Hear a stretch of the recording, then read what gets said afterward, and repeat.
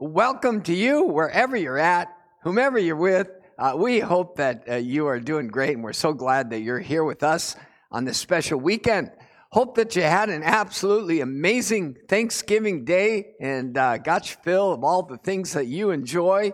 And, also hope that you did well on Good Friday, found all those bargains. You'll see from this picture, they say that lines like this on Good Friday are becoming a thing of the past. And in fact, the new American hero are these people right here. These are the Amazon Prime delivery folks. And, they're the ones who are responsible for you getting that big screen TV, getting that wardrobe, whatever items you feel like you need to move forward. And today's message is kind of taken off on those new American heroes. In fact, this message is called The Most Prime Delivery. And I think as we get into this teaching, you will identify with what that title means. We're going to finish up this series called Lovers and Friends.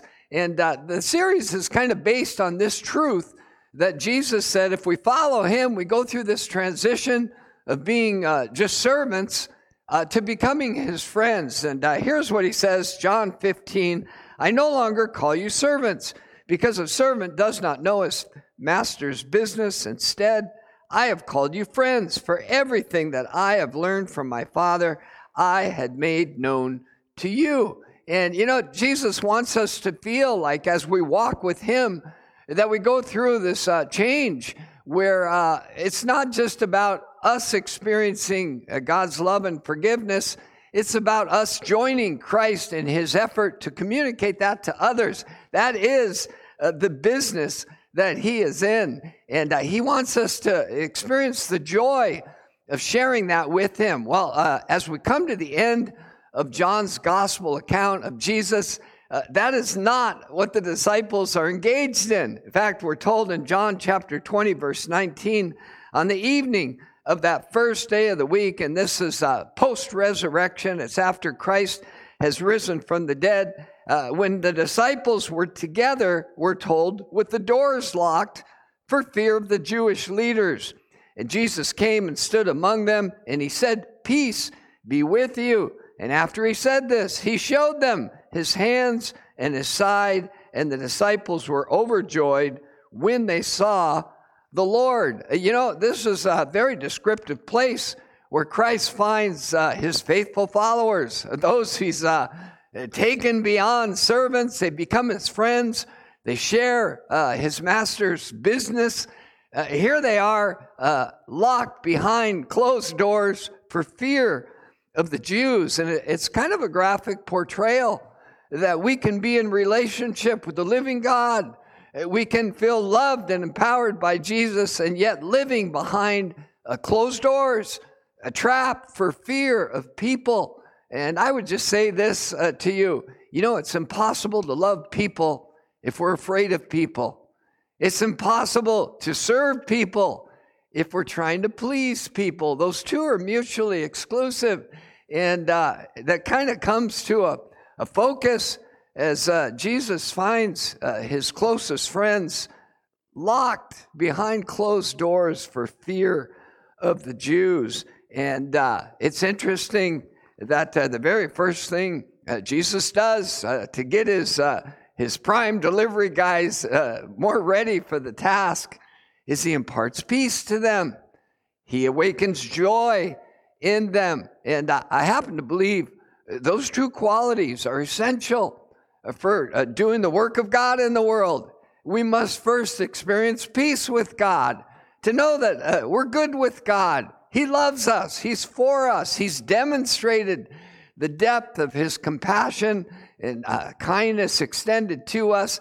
And so we experience a sense of well-being with God. We're no longer, as Paul the Apostle would write, we're no longer enemies with God in our minds and our hearts, but we feel connected. We feel accepted, and out of that, there's a sense of joy. And so as Jesus moves, his servants now become friends, sharing in his business. As he moves them along, he assures them he's with them. He restores that peace, and that joy to them. And then he gives them their work assignment. We're said, again, Jesus said, peace be with you. And then this amazing statement, as the Father has sent me, I am sending you. Now, there's some really huge statements in the Bible. In fact, the Bible is a book of huge statements. Think of the very beginning. It says God spoke and said, let there be light. And the heavens came into existence. That's a bombastically huge statement. And the Bible is filled with those kinds of proclamations. But here is one that I think trumps them all. You got to really kind of get your brain around this. Jesus said to his friends who share his business, as the Father has sent me, I am sending you. And think about that. Jesus, we're about to celebrate Christmas, and we believe that the infinite, eternal God, the Word of God, became flesh and lived among us. And God sent his one and only Son into the world to reveal God, to reveal the nature of God, the heart of God, to lay down his life to demonstrate the depth of God's love for people. And if you can begin to connect the dots, Jesus said, in the same way that God sent me to reach people and to draw people to God, I'm sending you into the world. And think about how Jesus went about that. If you read John's gospel, think of Jesus encountering a woman at the well, and as we read the account, this woman was a social outcast. She was a loser in relationships. She'd been burned through 5 marriages. And here Jesus, sent by God to do the work of God, is demonstrating the heart of God towards this woman by giving her a place, by accepting her, by listening to her, by sharing the generosity of God. If you knew the gift of God, you would have asked, and he would have given you living water, and directing her into a healthy relationship of worship with her Creator. As the Father has sent me, Jesus said, I'm sending you to do that kind of thing. And so I would ask you, how do you do that? How do you do the work that Jesus has commissioned you to do? As the Father sent me, I'm sending you into the world. I think a little further on in John's Gospel in chapter 8, Jesus comes upon a woman who is about to be put to death because of her sinful lifestyle. She was caught in adultery, and Jesus steps between her accusers and her, and he demonstrates, again, the compassion and mercy of God. He says to this woman, he doesn't condemn her. He liberates her to a healthier life. How do you do that? How do you do that with people who are feeling condemned, feeling judged, perhaps by the church and by religious people? Jesus said, as the Father sent me into the world, I am sending you. And so a great question would be, how do I live that out? If this is part and parcel to being a Christ follower, as the Father sent me, I am sending you. How do you do that? You look at the end of Jesus' life as he's hanging on a cross, looking upon those who tortured him, who abused him. And out of the depth of his being, he says, Father, forgive them. They don't know what they're doing. And in doing so, displayed the limitless, the unfathomable love of God for broken people. And Jesus said that was the work that God sent him to do. He said, I do the works I see the Father doing. In fact, my food is to do the will of him who sent me. So I would ask you the question, if you're a believer in Jesus, how do you do that? As the Father sent Jesus, he sends us into the world. And, however you would answer that question, I know I could sit down and tell you what I do to try to be in the world as Jesus was in the world. However you do that, you will do it better if you get what happened next as Jesus went behind those locked doors, banished the fear, imparted peace and joy, reminded them of their duty and their calling. to be prime delivery people. Here's what he said after saying, as the Father has sent me, I am sending you. And with that, he breathed on them and he said, receive the Holy Spirit. If you forgive anyone's sins, their sins are forgiven. If you do not forgive them, they are not forgiven. This is just as big of a statement as the fact that Jesus says, as the Father sent me, I'm sending you. Now, he breathes on them and said, receive the Holy Spirit. When Jesus began his ministry, his service to the world, he stood up in church one Sunday in the synagogue, and he opened the scroll of the scriptures to Isaiah, and he said, the Spirit of the Lord is on me because he has anointed me to preach good news to the poor, to bind up the brokenhearted, and to bring beauty for ashes, and all these amazing healing, empowering virtues of God. He said, came upon me when the Spirit of God rested on me. And now Jesus, as he's sending out his delivery guys, he breathes on them and says, receive this same Holy Spirit that will give you the ability to communicate the life of God, that will give you the thoughts of God to share with people. It will direct your steps in the same way that Jesus said, I do the works I see the Father doing. He now imparts the Spirit in such an up-close and personal way. He breathes on them and says, receive this same Spirit so that you can go into the world to be sent in the same way that I was sent by God. These are big thoughts. These are profound thoughts. And, how do we live that out? How do we open up to that truth? Especially this idea, Jesus said, if you forgive the sins of people, they will be forgiven. If you don't forgive them, they're not going to be forgiven. And what's he saying? That we people, followers of Jesus, have the ability to send someone to heaven or to hell? I don't think that's what Jesus is imparting to his followers. You may wish you had that authority at times, but I do believe this. Jesus is fully empowering his followers to communicate the forgiveness of God. And he's basically saying, look, you who've experienced the unfathomable love of God through the work of the cross, you who have this favored relationship, you have peace with God, you have joy. If you don't communicate the forgiveness of God to people who are far from him, who will?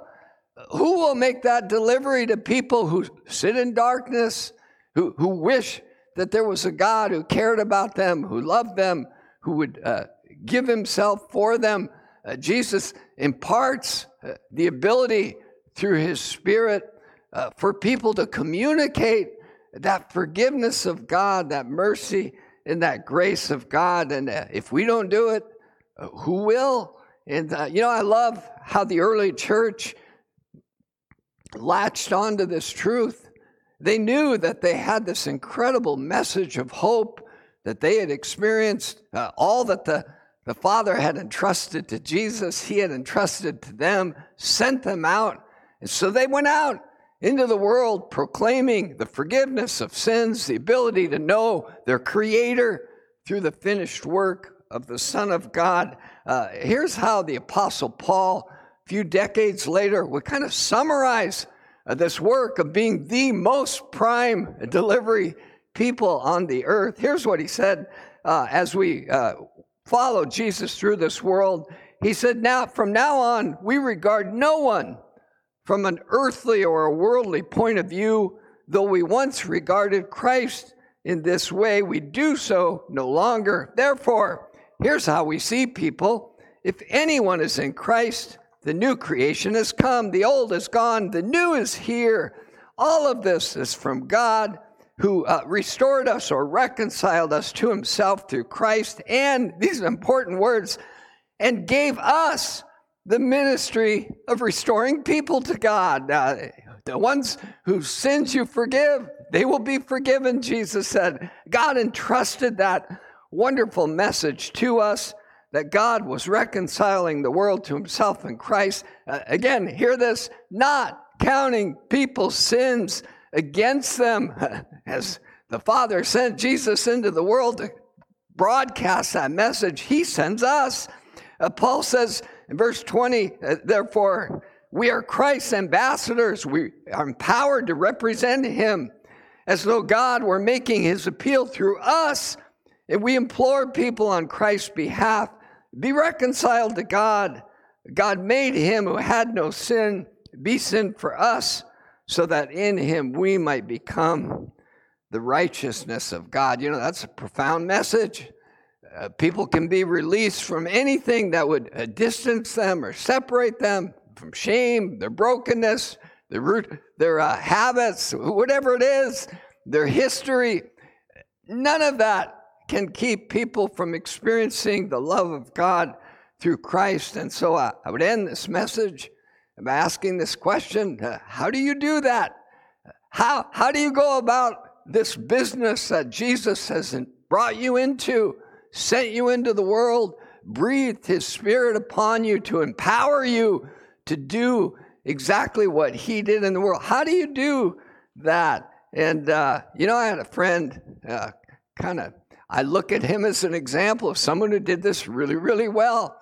In fact, his initials were JC. They almost could have stood for Jesus Christ, but they stood for Jerry Cook. And this guy embodied to me exactly what we're talking about today, how we communicate this incredible good news that has been entrusted to us. We've been sent out to deliver it anywhere and everywhere. And I remember thinking about this JC's influence on my life. And if I were to summarize it, I would say it like this: he made you want to be a better person. He just being around him, receiving from him the way that truth came through his life, it made you want to be better. It made you want to be a better follower of Christ. In fact, in one of his books, he wrote a story. As a young man, he went to work in a steel yard. And as you might guess or imagine, there was a lot of colorful language being spoke there. And he said one of the guys just seemed to have the foulest mouth of any of his coworkers. And as Jerry got to know him, he went on one occasion having lunch. He said, Jerry, since I've known you, I've quit cursing as much. And Jerry said, oh, well, I hadn't noticed, but I didn't know you wanted to quit cursing as much. And this seemed to open a door of disclosure into this guy's heart and into his life. And he began to say, that's the language he learned growing up. And all of his life, he'd been rather ashamed by the words that came out of his mouth. And it got to a point where his wife was saying, you either got to change the way you talk or I'm leaving. And he didn't know how to break out of these habits, these self-sabotaging way of speaking, and till he met Jerry. And then he found that just being around him sort of empowered him to become a better person. And, I think in a nutshell, that's really kind of a glimpse into this ministry that Jesus steps behind closed doors, releases us from our fear, opens up to us the peace and the joy of God, breathes his Spirit of life upon us, and then sends us out into the world to have that influence on others. Would you join me in a prayer? Father, thank you for this incredible love that you have for us, that enlivens us. It makes us want to walk with you, want to live for you. Thank you, Jesus, that you settled every debt we had before God. You allowed us to experience absolute, complete forgiveness, release from our sins and brokenness. You made us sons and daughters of God. And thank you, Lord, that you invite us as lovers and friends into your business. You entrust your work to us. You've given to us the message of reconciliation. I pray, God, as we move into this next season, that we would, our eyes would be open, our hearts would be filled, and we would re-engage in this wonderful mission that you've entrusted to us. We pray this in Christ's mighty name. Amen.